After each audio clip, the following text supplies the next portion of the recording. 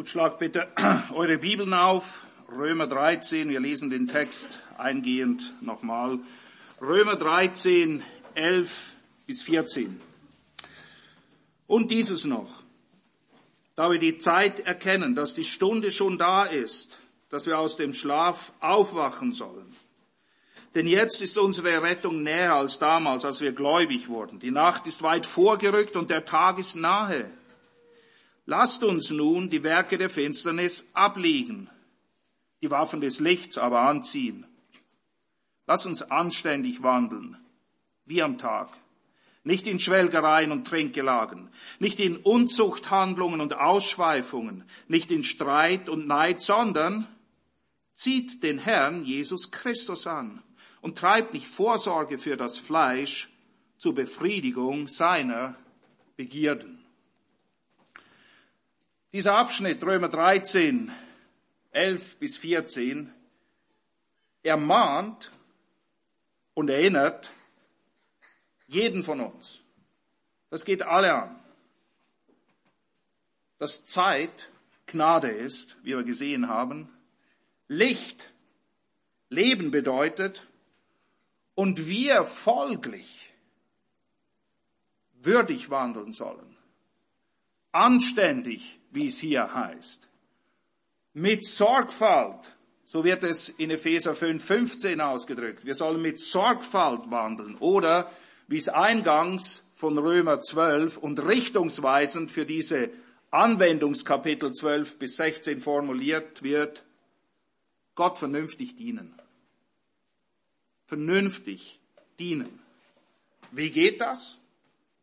Nun, indem wir bewusst, überlegt und entschlossen alles ablegen. Alles ablegen, was uns daran hindert, so zu wandeln. Und uns für den Kampf wappnen, indem wir eben, wie sie heißt, die Waffen des Lichts und wie es dann am Ende des Absatzes heißt, ja Christus selbst anziehen. Also Dinge, die raus müssen und Dinge, die rein müssen. Dinge, die wir ablegen, Dinge, die wir anziehen sollen. Und dann der Höhepunkt. Wir sollen Christus mehr lieben. Mehr begehren. Ein stärkeres Verlangen haben nach ihm, als nach der Befriedigung der Begierden unseres Fleisches, die so laut schreien, damit sie befriedigt werden, die wir aber ignorieren, ja sogar bekämpfen müssen, damit sie überhaupt nicht zu Wort kommen. Damit das geschieht, dass Christus unser Leben bestimmt und nicht die Begierden des Fleisches. Damit das geschieht, gilt es, uns bewusst zu sein, dass unsere Verherrlichung kommt. Sprich, der Tag, wo wir heimgehen zum Herrn, rückt jeden Tag einen Tag näher. Und das Gericht Gottes kommt auch. Und dann ist Schluss. Dann ist Schluss. Und angesichts dieser Tatsachen gibt es, und das ist der letzte Punkt in dieser Predigtreihe, Präventivmaßnahmen, die ergriffen werden müssen. Präventiv. Vorbeugen, damit es nicht in die falsche Richtung geht. Nun, welche Schritte konkret unternommen werden müssen, wie diese Präventivmaßnahmen aussehen, damit wir am Ende eben nicht auf ein Leben zurückblicken, das den Titel trägt, verpennt und vergeudet. Damit wir verstehen, wie das aussieht, nun, das ist, was der Text erklärt und das ist der Inhalt der Predigt und es gibt 5 Präventivmaßnahmen. 5, ich nenne sie euch. Es sind 5B, nicht 5G. 5G ist das, was alle drüber reden. Schnelleres Netz. Ach, ist okay. Dann kommt ihr schneller an den Dreck. Nee, es gibt ja auch ein paar gute Sachen. Aber hier geht es nicht um 5G, hier geht es um 5B. B wie Bertha. Erstens, beachte die Zeit oder behalt sie im Auge. Zweitens, bekleide dich. bekleide dich. 3. Beweg dich. Ja? Beweg dich. 4. Benimm dich. Und 5. Blicke auf Christus. Begehre ihn. 5b. Beachte die Zeit, bekleide dich, beweg dich, benimm dich, blicke auf Christus, begehre ihn allein. Okay. 1b. Beachte die Zeit, wach auf. Noch kurz zusammenfassen. Es geht um Kairos Leben im Vergleich zu Chronos killen. Chronos ist der Zeitlauf. Kairos sind Zeitpunkte im Zeitlauf. Und es geht darum, dass wir erkennen, was dran ist und nicht einfach nur Zeit totschlagen, man kann nicht sagen, wie man so schön sagt. Ist keine schöne Sache, Zeit totzuschlagen. Es ist viel zu wertvoll. Zeit ist Gnade. Aber dazu müssen wir die Zeitpunkte erkennen. Wissen, was ist jetzt dran? Epheser 5, 14 bis 16. Und achtet darauf, das Prinzip ist identisch. Darum heißt es, wache auf. Wache auf, der du schläfst, und stehe aus auf den Toten. Was für ein Bild. Du bist wie tot. Du bist wie ein Leichnam, wenn du da so rumgammelst und nichts machst. Wach auf. Hast du auch schon zu einer Leiche gesagt, wach auf? Ich glaube nicht. Das ist das Bild, wie völlig weggetreten wir sein können. Darum heißt es, wache auf, der du schläfst, und stehe auf aus den Toten. So wird der Christus dich erleuchten. Seht nun darauf, wie ihr mit Sorgfalt wandelt. Nicht als Unweise, sondern als Weise, und kauft die Zeit aus, denn sie ist böse. Nicht totschlagen, auskaufen, nutzen, aufwachen, erkennen, was dran ist, beachte die Zeit. Erkenne also, es ist Zeit aufzustehen. Erkenne, die Zeit ist knapp. Erkenne, das Gericht naht und die Gnadenzeit, sie läuft ab. Irgendwann ist Schluss. Erkenne, dass deine Errettung und Verherrlichung mit jedem Tag näher rückt, und zieh die richtigen Schlüsse, nämlich jetzt ist die Zeit, Christus ähnlicher zu werden, in der Heiligung zu wachsen. Jetzt ist die Zeit, jetzt, wo Menschen noch errettet werden können, wenn sie die Gnadenbotschaft hören und sehen in deinem Leben.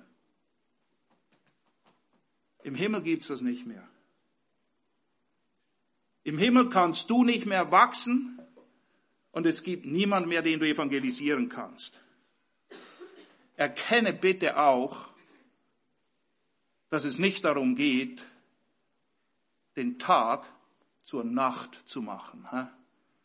Der Mensch ist nicht geschaffen, in der Nacht zu leben. Und ich spreche nicht von denen, die Schichtarbeit haben und nachts arbeiten müssen. Aber ihr kennt das, diejenigen, die den Tag zur Nacht machen, die Nachtschwärmer. Kommt, meistens läuft nichts Gutes in der Nacht. Das ist es nicht wert.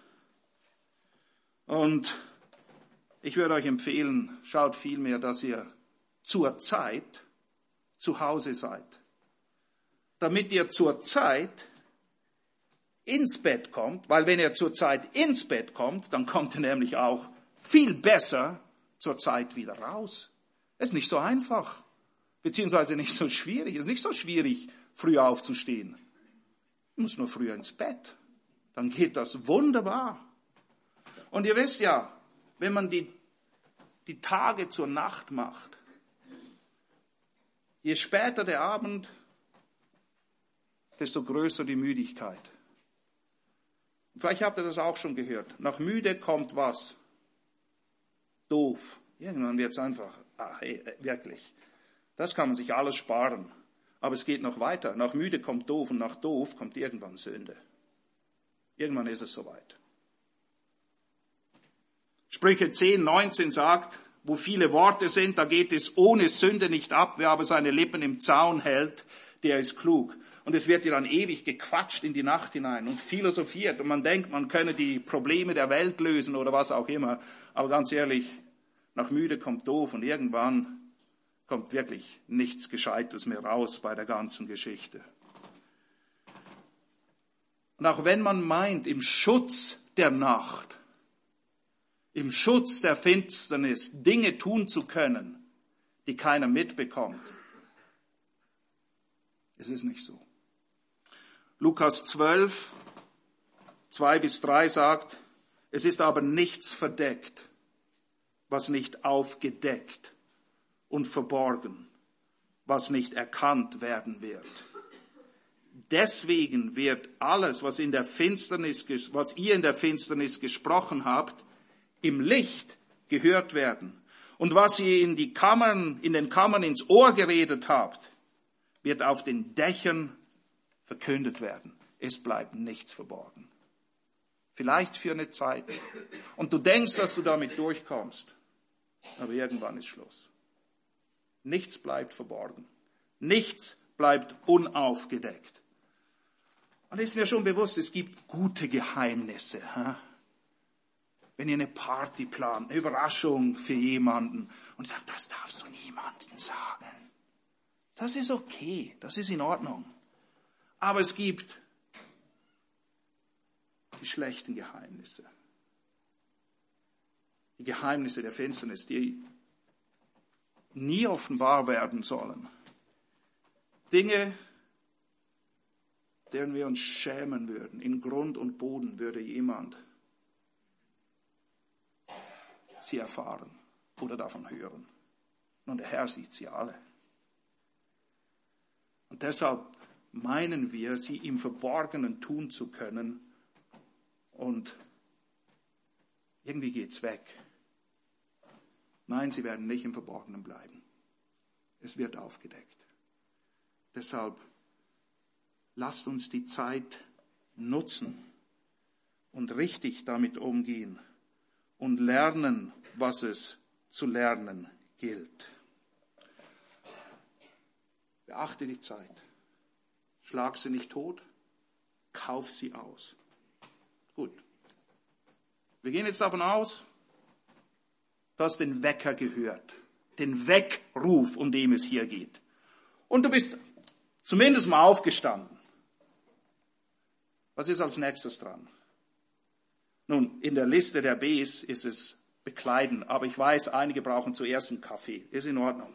Ihr könnt beachte die Zeit und dich nachher richtig bekleiden, ist okay. Ihr könnt auch 2 Kaffees haben. Ich verstehe das, absolut. Aber nachdem du aufgestanden bist, ist es dran, dich zu bekleiden. Ich hoffe nicht, dass du den ganzen Tag irgendwo im Pyjama rumhängst. Oder womöglich noch im Pyjama arbeiten gehst. Es sei denn, du arbeitest in einem Schlaflabor. Oder du bist Matratzentester. Dann ist okay, aber ich gehe nicht davon aus oder ich wüsste nicht, dass jemand von euch dieser Arbeit nachgeht. Von daher, wir stehen auf und wir ziehen uns an. Wir gehen auch nicht nackt raus und wir gehen auch nicht mit den dreckigen, stinkigen, verrotteten, versauten Lumpen raus, wo jeder Abstand nimmt, wenn wir sie wieder anziehen würden. Wir bekleiden uns, nachdem wir aufgestanden sind, richtig. Wie steht's um deine Garderobe? Die Dinge, die wir anziehen sollen, nachdem wir die Dinge, die abgelegt werden sollen, abgelegt worden sind. Die geistliche Hygiene. Duschen, Deo. Dass es nicht stinkt. Und dann die frisch gewaschene Wäsche und dann der Tag kann kommen. Beachte die Zeit, verpenn nicht, bekleide dich. Wir haben das am letzten Sonntag ziemlich ausführlich angeschaut. Wir werden nicht mehr darauf eingehen, was es bedeutet, sich richtig anzuziehen. Die Waffen des Lichts, die sollen wir anziehen. Wir haben das angeschaut und wir sind einen Schritt weiter. bist aufgestanden, hast Kaffee gehabt, hast dich bekleidet, hast dich richtig angezogen und jetzt? Jetzt liegst du wieder ins Bett. Nein! Wenn du schon aufgestanden bist und bekleidet bist, dann nicht wieder ins Bett. Jetzt ist Punkt 3 angesagt. Beweg dich. Beweg dich. Bewegung ist jetzt dran. Aber erst, nachdem du richtig angezogen bist. Lass nicht die wichtigen Schritte aus. Nun, wir alle wissen, Bewegung ist eigentlich eine ganz gute Sache. Es soll sogar gesund sein. Aber du musst darauf achten, dass du dich richtig bewegst. Richtig. Wenn du es zu gut meinst, mit deinem Einstieg ins Training und voll reinhaust, dann kannst du ja auch voll eine reinhauen und du machst gar nichts mehr. Du bewegst dich nicht mehr, du liegst flach. Du machst mehr kaputt, als dass du Gutes bewirkst, weil du dich nicht richtig bewegst. Das ist wie beim Krafttraining.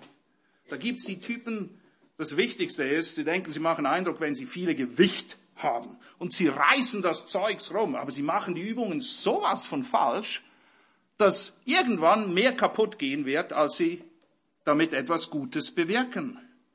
Und ihr kennt ja diesen Ausspruch. Eine falsche Bewegung gemacht. Bewegung, ja, aber richtig. Beweg dich richtig. Und dieses Prinzip, dass wir darauf achten sollen, uns richtig zu bewegen, das gilt sowohl im körperlichen Bereich, da spüren wir es relativ schnell, wenn wir daneben hauen, aber es gilt genauso im Geistlichen. Es gilt genauso im Geistlichen und das führt zur 4. Präventivmaßnahme. Erstens, beachte die Zeit. Zweitens, bekleide dich. Drittens, beweg dich. Aber wenn du dich bewegst, benimm dich dabei. Benimm dich. Wandle richtig, wandle würdig, sorgfältig, vernünftig, anständig. So heißt es hier in dem Abschnitt, den wir vor uns haben, Römer 13, Vers 13. Anständig heißt deinem Stand entsprechend. Und unser Stand als Errettete ist, gemäß Epheser 5,8, Kinder des Lichts.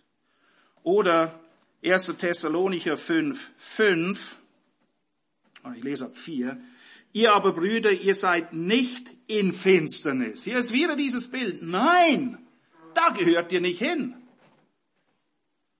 Dass euch der Tag wie ein Dieb ergreife, denn ihr alle seid Söhne des Lichts und Söhne des Tages. Wir sind nicht von der Nacht, noch von der Finsternis. Also, wenn dem so ist, lasst uns nicht schlafen wie die übrigen, sondern wachen und nüchtern sein.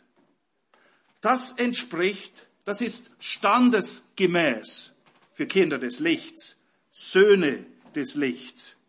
Und anständig wandeln.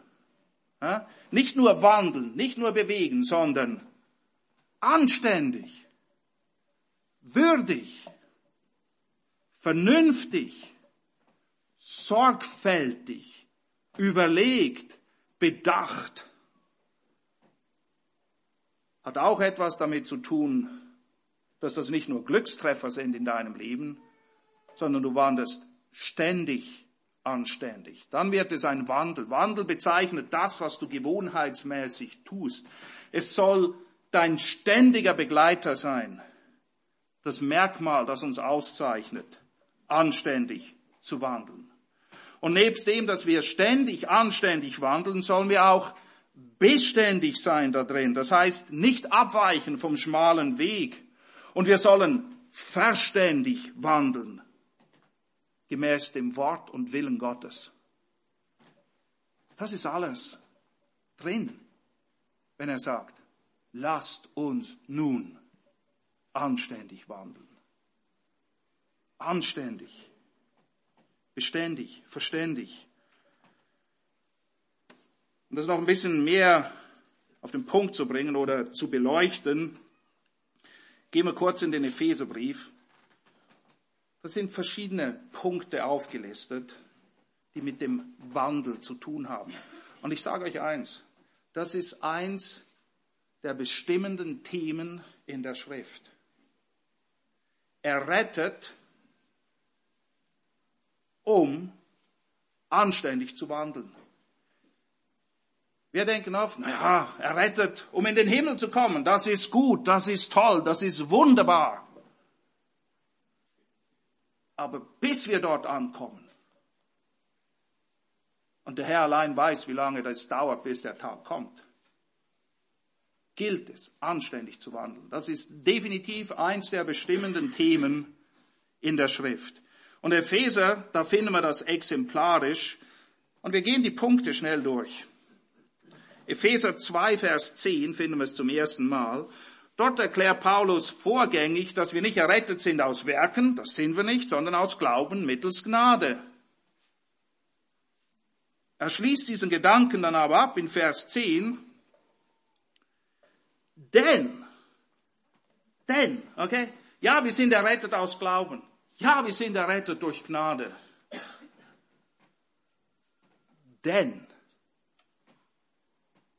was?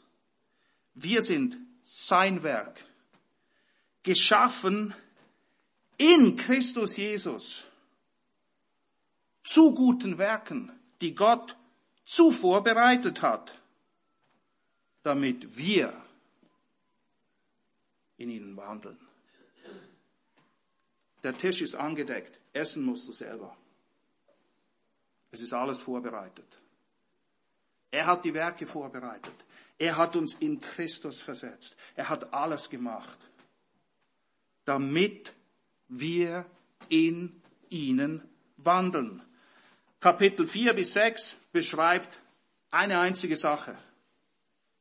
Wie sieht ein würdiger Wandel aus? Und so beginnt das Kapitel auch. Ich ermahne euch nun, hört sich ganz ähnlich an, wie einige Passagen im Römerbrief.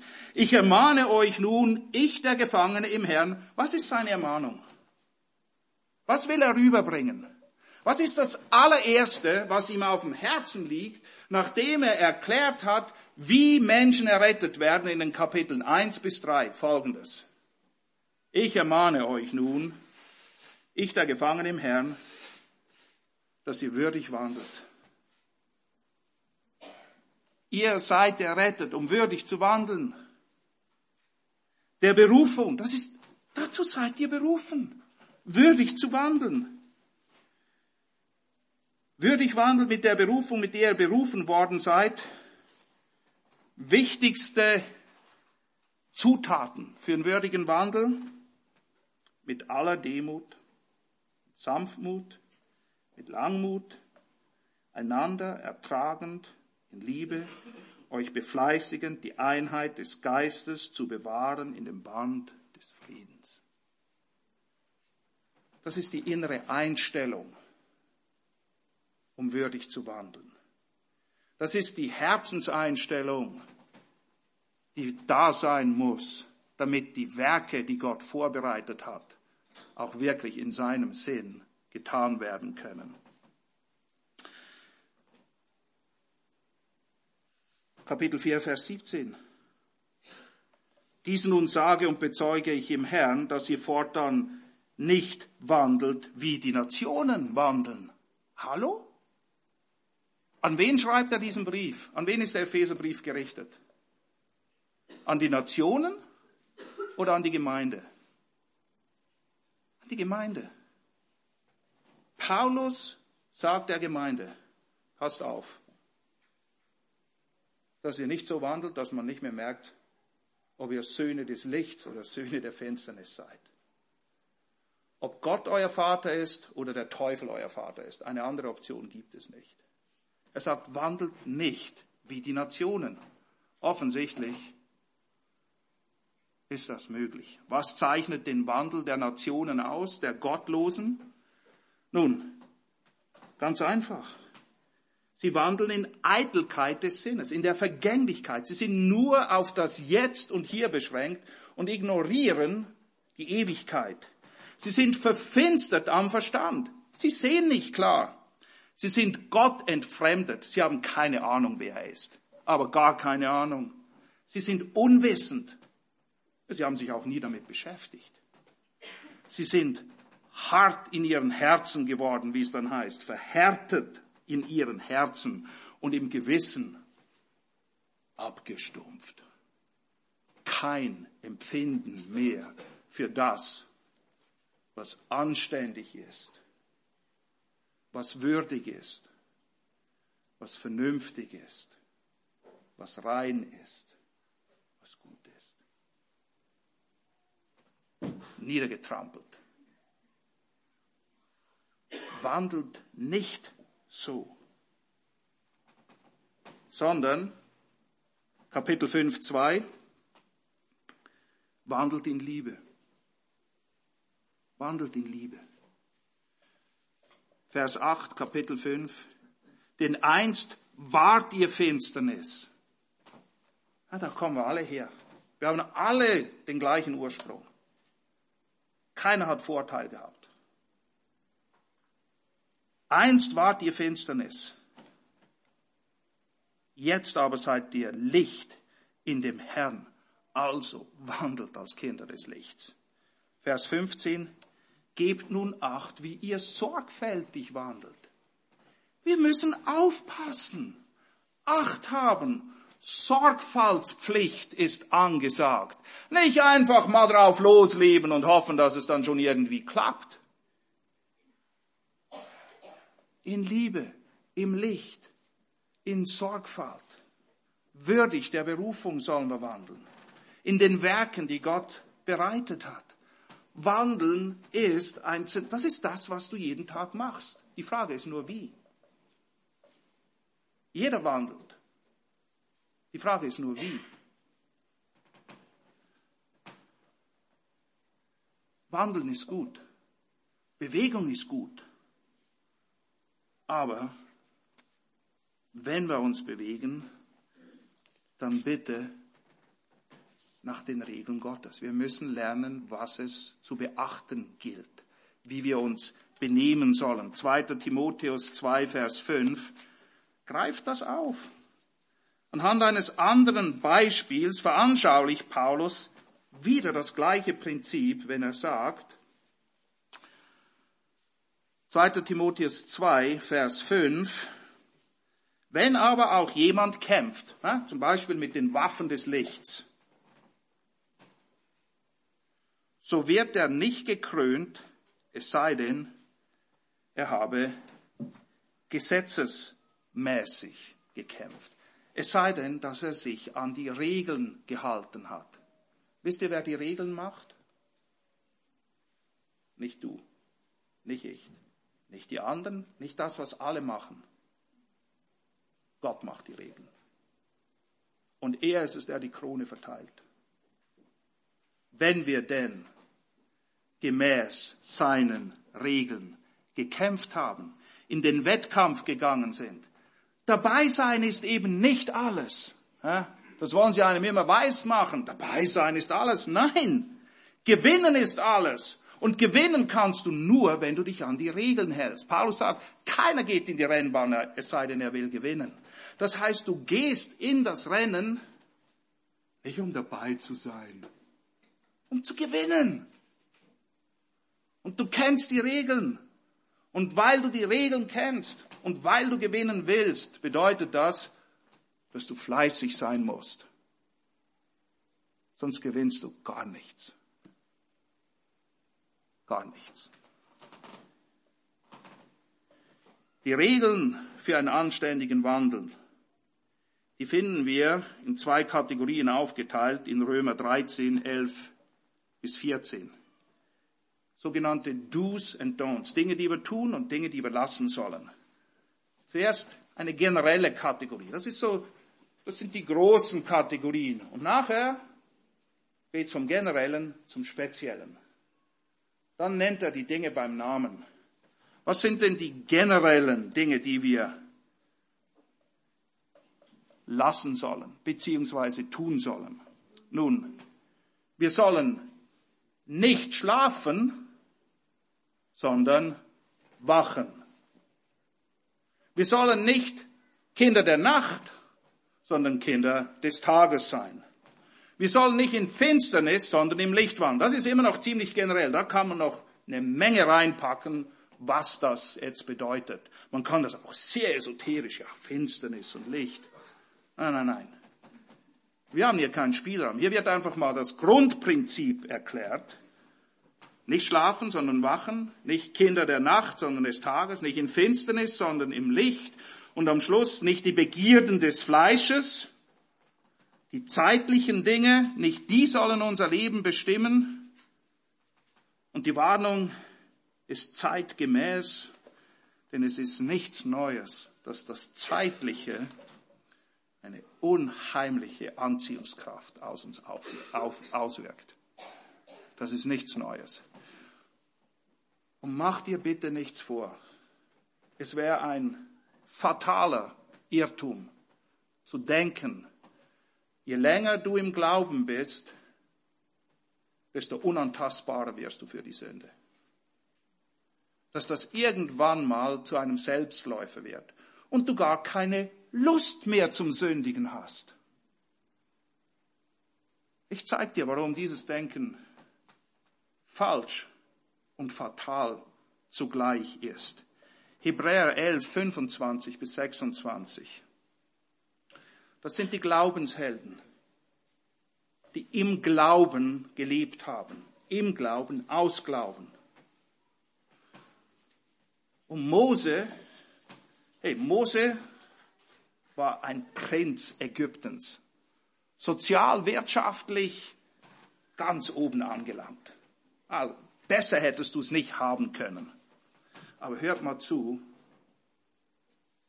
wie vernünftig, wie sorgfältig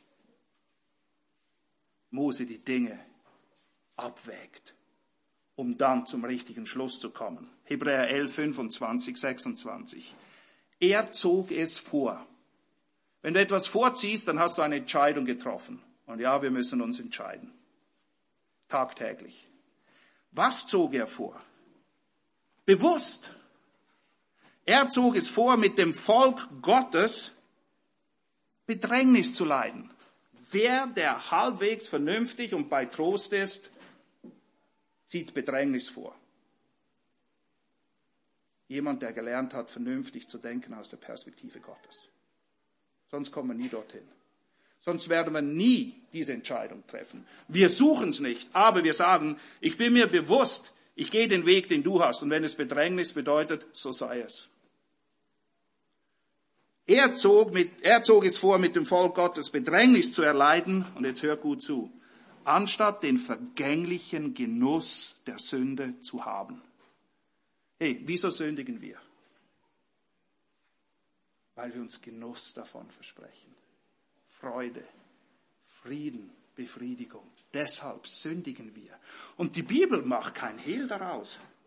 Du hast einen vergänglichen Genuss und er ist sehr kurz und der Nachgeschmack sehr bitter und ewig lang. Aber es ist ein kurzer Genuss. Lass dich nicht durch diesen kurzen Genuss verführen, die falsche Entscheidung zu treffen, den falschen Weg zu gehen, dich in die falsche Richtung zu bewegen. Wieso zieht er es vor, Bedrängnis anstatt vergänglichen Genusses zu haben? Da er die Schmach des Christus für größeren Reichtum hielt. Und er war reich, er war ein Prinz Ägyptens und Ägyptens war Nummer 1 zur damaligen Zeit. Kann mir alles gestohlen bleiben, sagt er. Brauche ich nicht. Schmach Christi, zu leiden für ihn, ist mehr wert als aller Luxus und die nettesten Komfortzonen, die ich mir alle leisten kann, wann ich will, wo ich will, wie ich will. Nein. Er achtet die Schmach des Christus für größeren Reichtum als die Schätze, die in Ägypten waren, denn er sah die Belohnung. Er blickte auf Christus. Christus ist seine Belohnung. Das ist da, wo wir nachher enden.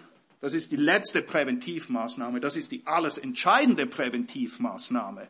Und wir werden sie betrachten, aber etwas müssen wir noch vorher machen. Wir müssen nämlich vom Generellen zum Speziellen. Vers 13. Nachdem der generelle Rahmen abgesteckt ist, wird es jetzt ziemlich speziell. Immer eingeleitet, nicht, abgeschlossen, sondern. Wieso heißt es, mach es nicht, mach das nicht, mach das nicht? Weil wir alle in der Gefahr stehen, genau das zu tun. Sonst müsste er nicht sagen, mach es nicht. Sonst wäre es ja kein Problem. Sonst müssen wir nicht daran erinnert werden. Was sollen wir nicht tun im Speziellen? Jetzt wird es konkret. Schwelgerei und Trinkgelage. Einfach nur für den Genuss des Lebens leben. Schauen, dass es mir gut geht. Macht ja sonst keiner. Also muss ich mich darum kümmern, dass es mir gut geht. Ist ja richtig, oder? Nein, ist es nicht. Wir dürfen essen, wir dürfen genießen, aber wir sollen nicht in Schwelgerei und Trinkgelagen, Saufereien sein. Hört mal zu, was Lukas dazu sagt. Lukas 21, Lukas 21,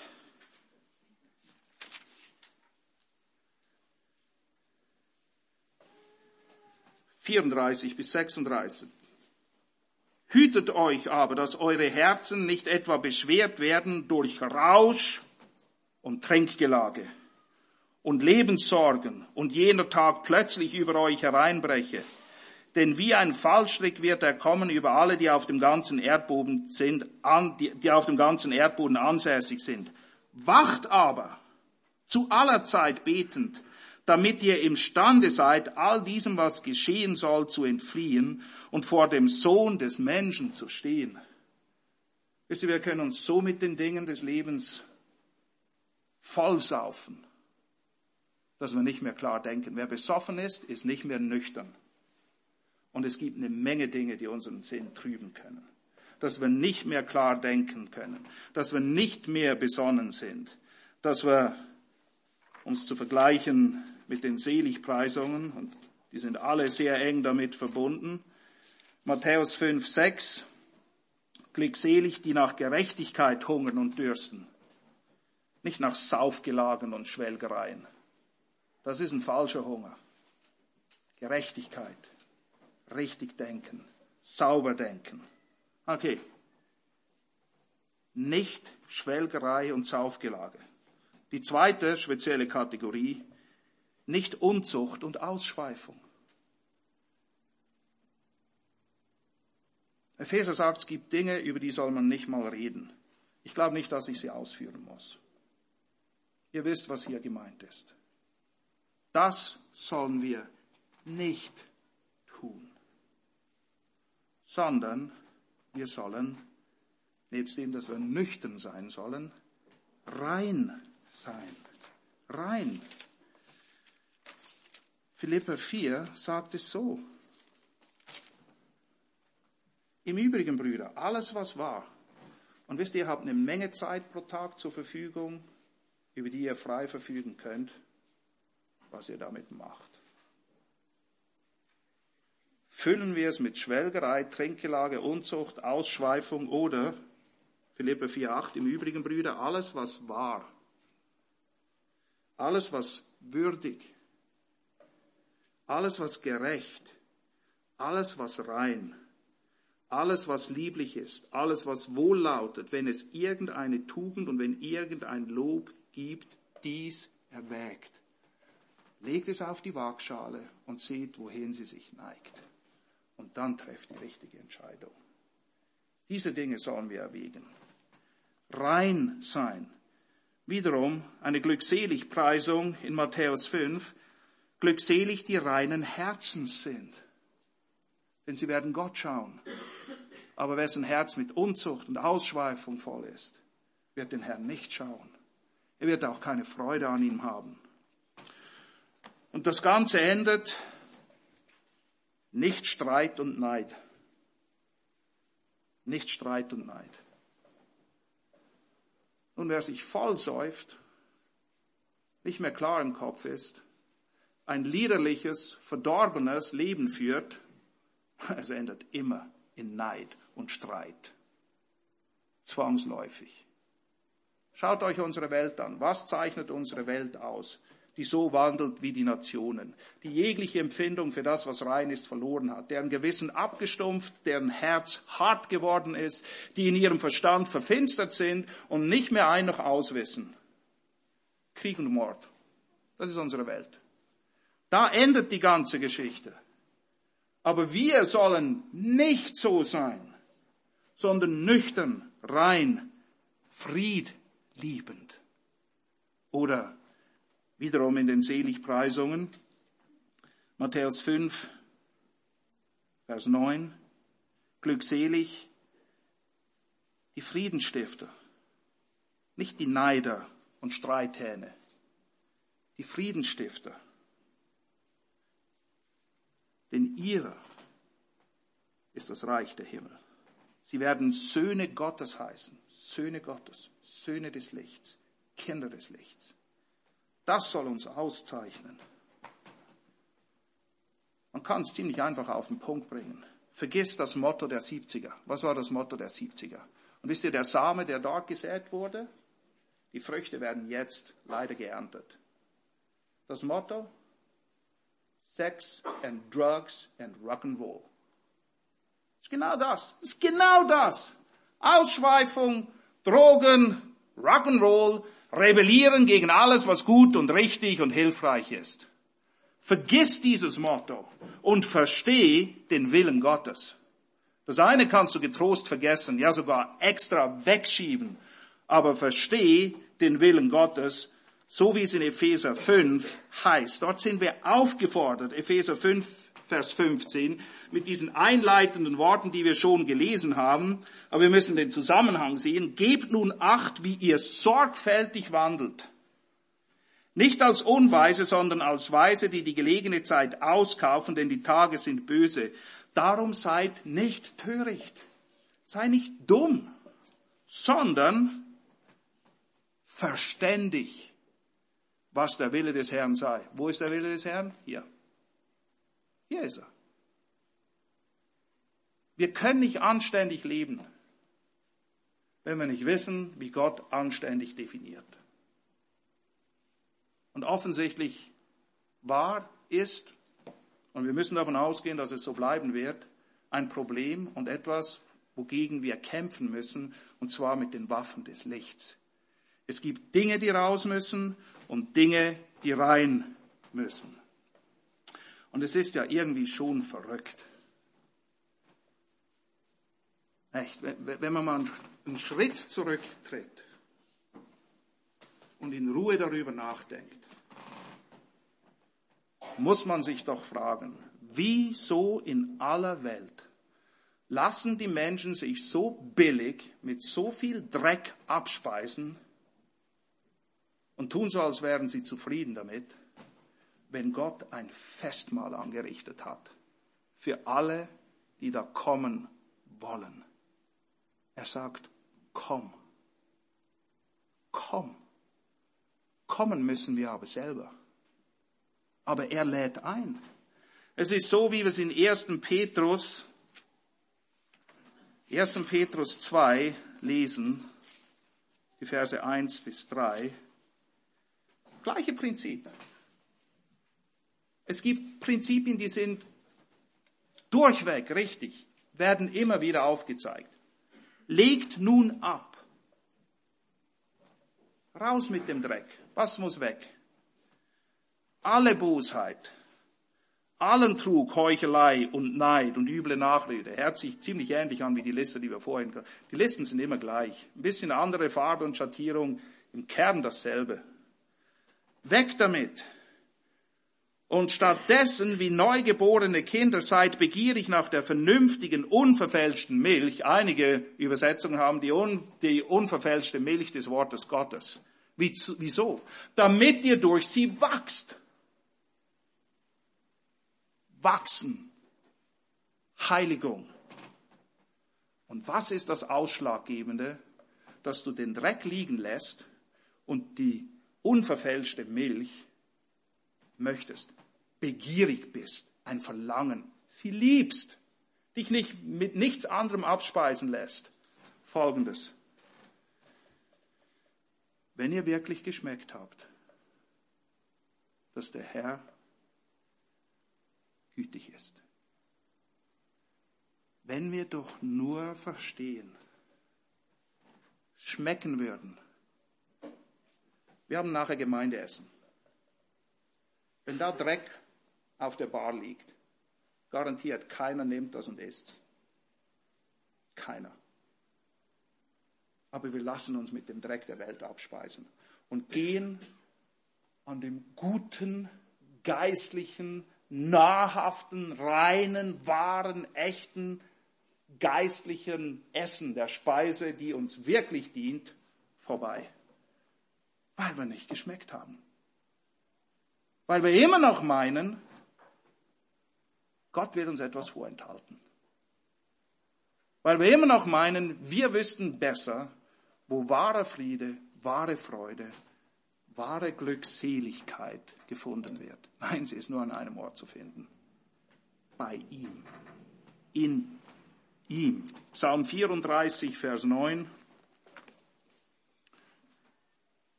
Psalm 34, Vers 9.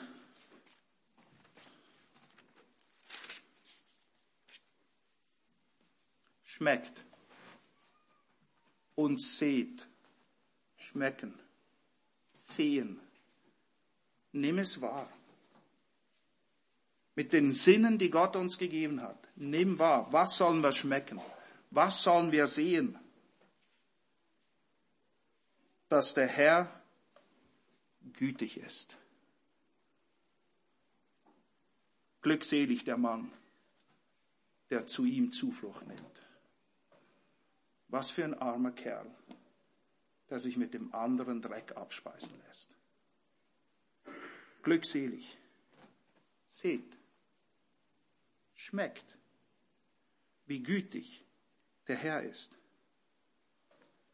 Hast du die Freundlichkeit und Güte des Herrn geschmeckt? Erfreust du dich an ihr? Weil das ist es, was uns umdenken lässt. Es ist Römer 2,4. Oder wisst ihr nicht, dass die Güte Gottes euch zur Buße leitet? Nicht das Gesetz. Ist wie das, was wir heute Morgen in der Kindererziehung angeschaut haben. Es geht nicht darum, den Maßstab aufzustellen und einfach durchzuhauen. Güte. Es gibt nichts Besseres als den Herrn. Und wenn wir Güte schmecken, wird es unser Herz zur Buße leiten. Dann ist es nicht, wir müssen. Wir wollen. Und Herr, vergib, dass ich so viel Zeit verpennt und verplempert habe. Vergib mir, dass ich nichts gemacht habe mit den Werken, die du vorbereitet hast. Vergib mir, dass ich gewandelt bin wie die, die dich gar nicht kennen.